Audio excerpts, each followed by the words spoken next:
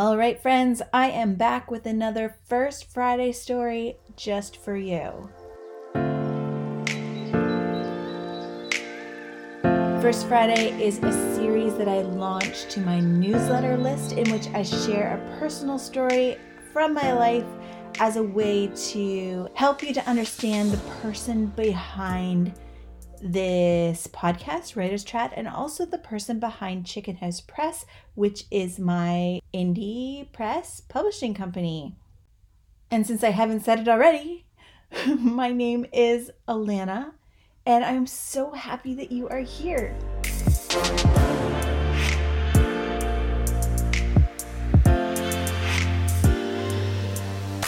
If you don't know this about me already, we have a little bit of work to do.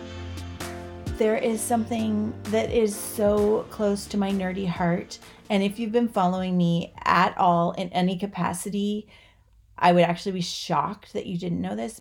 From the depths of my nerdy heart, I have a love for John Travolta that surpasses whatever a big thing is. Don't make me laugh. Ha, ha, ha. It is the dorkiest, obsessive kind of love that you might expect from, a dumb little high school student. And I am wearing it as a badge of honor. And with my last breath, I will defend my love of this man.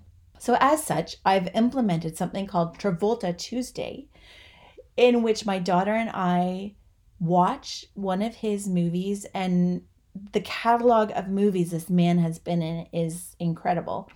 So we watch a movie, and so we're going back to 70s. I believe his first movies were in the 70s, 80s, 90s. We're digging into the classics, and we are loving it. I'm loving it. She's tolerating it. But it's a really special thing that we do. And I love that she is, entertaining the idea of hanging out with her mom in this dorky way. Because I appreciate the length of his career and all these classic moments, most of the things that we are watching are actually on VHS tape. Because of why not? Let's resurrect old technology, right? So to date, I have a collection of 40 VHS John Travolta movies. So if that doesn't tell you the level of my stupid obsession, I don't know what else to do for you. I also own 2 of those movies on Laserdisc, which I have no way to play, but I had to have them because his face is on the label. Not only that, I have books. I have this terrible book that he wrote, A Story for His Children. It is the worst, but I love it. I have it. It's on display in my home. I have soundtracks on both vinyl and cassette tape from his movies. My children actually gave me the cassette for Two of a Kind, which is the movie that he was in with Olivia Newton-John after Grease. And it's them on the cover. It's adorable. I love it. That was a perfect gift. My children know me. And I hope that this is helping you get to know me a little better, and maybe you're going to run screaming for the hills, and that's great. Blessings. Safe travels, friends. But if you would like to hear a little more about my love for this man, I want to share this First Friday story with you. Now, I wish that my story was about the time that I met John Travolta and we became best friends, and about how we have monthly coffee dates and are super involved in each other's lives and BFF. Oh my God, what if John Travolta was like, hey, let's start a series called Travolta Tuesday where we watch my movies together. Good grief. I'm sorry, this is getting away from me. I'm going to share my second First Friday story, and you'll understand this whole rant about John when you hear it.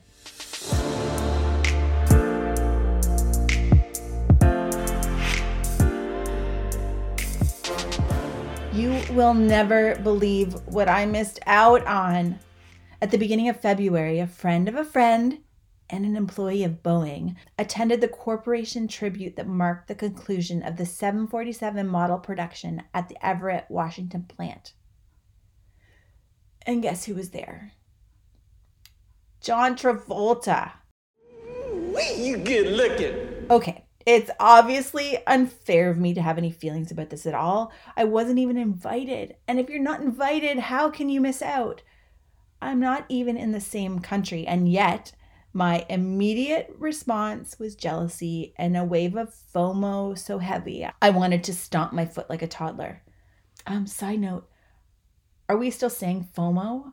I don't know if I'm cool enough to say that, or maybe it's the opposite, that I am enough of a loser to say that. I don't know. I always tell my husband that he has been afflicted with FOMO, and then I always have to explain what it means because we're old and we don't understand the vernacular of, them hip youths. Whatever. You understand what I'm saying. The truth is, I don't want to meet John Travolta at a party or some corporate event. I want a classic meet cute in which I spill coffee on my jeans and he passes me a napkin. Our hands touch. I blush. His eyes are bluer than I thought they'd be. He smells like the mountains and buys me a fresh coffee. You missed a spot, he says, handing me a new cup. My name isn't written on it, but there's a small chalk heart instead. I lick a drop off my finger that remained from the initial spill. Should we find a seat, he asks, indicating a private booth in the back of the cafe. I nod, leading the way, feeling his energy close behind me, those blue eyes on my back, every fantasy I've clung to since I was 16 resting like a dare in the air between us. My children think it's gross and wrong that I harbor such devotion for a man who was born the same year as my father. Maybe they're right. I don't care. An eccentric hippie actress moved to my little small town and bought a gallery. I wooed her for a while, using her desire to write her own stories to build up her trust in me, before initiating a coffee date in which I made that poor woman share all about her time on the set of Hairspray with my John. Thankfully, she seemed to find that adorable rather than alarming, and an easy friendship was born. When she signed a copy of her first book for me, she wrote, "Alana, John would love you." And I really think he would. I make a point of making myself likable, not in a fake way, but in a down-to-earth, approachable way. I try to lead with empathy and grace, and sure, I fall short sometimes, but I aim to view those shortcomings as learning opportunities, and I work to rise above them. Way back in 2016, there was a publishing party I wasn't invited to. My own. I had written a book that I was incredibly proud of, but everywhere I turned, gatekeepers were slamming the door. Or the gate, in my face. I had no platform and no industry connections. The one time I sat down for a meeting with a potential agent, he tipped his cowboy hat at me and sent me on my way. He'd flown in from Texas to give a speech at a conference I was attending, and I was able to land a 15-minute pitch session with him. He told me I was eloquent and charming, but those things wouldn't get my book published. I needed social proof that a company could make money off of me. Gross and wrong. Art as a commodity hurt my heart. Artists should get paid, 100%, but for someone else to value my soul work as their potential paycheck, I couldn't stomach it. So I started my own publishing company. Cynics will say I've become the thing I hated, but here's the difference. I value quality over qualification. Heart speaks louder to me than platform. I believe in relationship and community and nurturing writers towards publication in a way that makes them feel like they haven't sold their soul or compromised their own integrity or that of their story. Yes, I choose to invest in the books that I think I will be able to sell. I want my authors to be able to fund their passion. Yes, I do ask writers about their existing platforms, but not as a measure of their worth, only as a potential tool that might help to fuel success. But more than books that sell or platforms with wide arms, I am looking for stories that resonate. Are you sitting on something special? Is there a manuscript in a drawer that the gatekeepers have forced there? If you have a story you believe in, Chicken House Press might be the place to renew your belief in it. Maybe this is me bumping into you. Maybe this is you tucking your hair behind your ear as we both bend down to pick up the pages you dropped. Maybe this is me glancing over the opening line and saying, "This is quite good. Can I get you a cup of coffee and you can tell me about it?" Maybe this is you saying yes, even if you're unsure, as I hand you a warm cup with a little heart drawn in chalk on the lid. Maybe today is the start of the party you've been waiting to be invited to.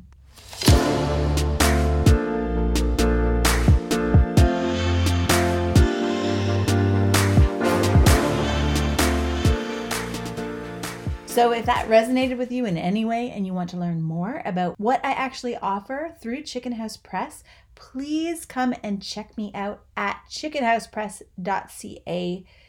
You can always use the contact page and reach out with your specific questions or book a Zoom meeting with me. I'd love to chat things out. Now, to be real, if your proposal involves like John Travolta fan fiction, I'm probably going to want to read it, but honestly, I'm not going to publish it. But the truth is, I have been known to respond quickly to a query that includes something about John Travolta because it shows me that you are paying attention. So if you ever feel compelled to submit or to reach out to me, this is just a little pro tip. Know who you're speaking to, mention something they love, and if it's as dorky as a stupid crush on a celebrity, lean into that, because as someone on the receiving end of that, it's charming and it makes me feel like you actually know me before we've even met. And that is really special. That's a great start to a potential relationship. So just a silly pro tip for you. I hope that you've enjoyed this second edition of First Friday Stories. I will be back at the beginning of July with another story.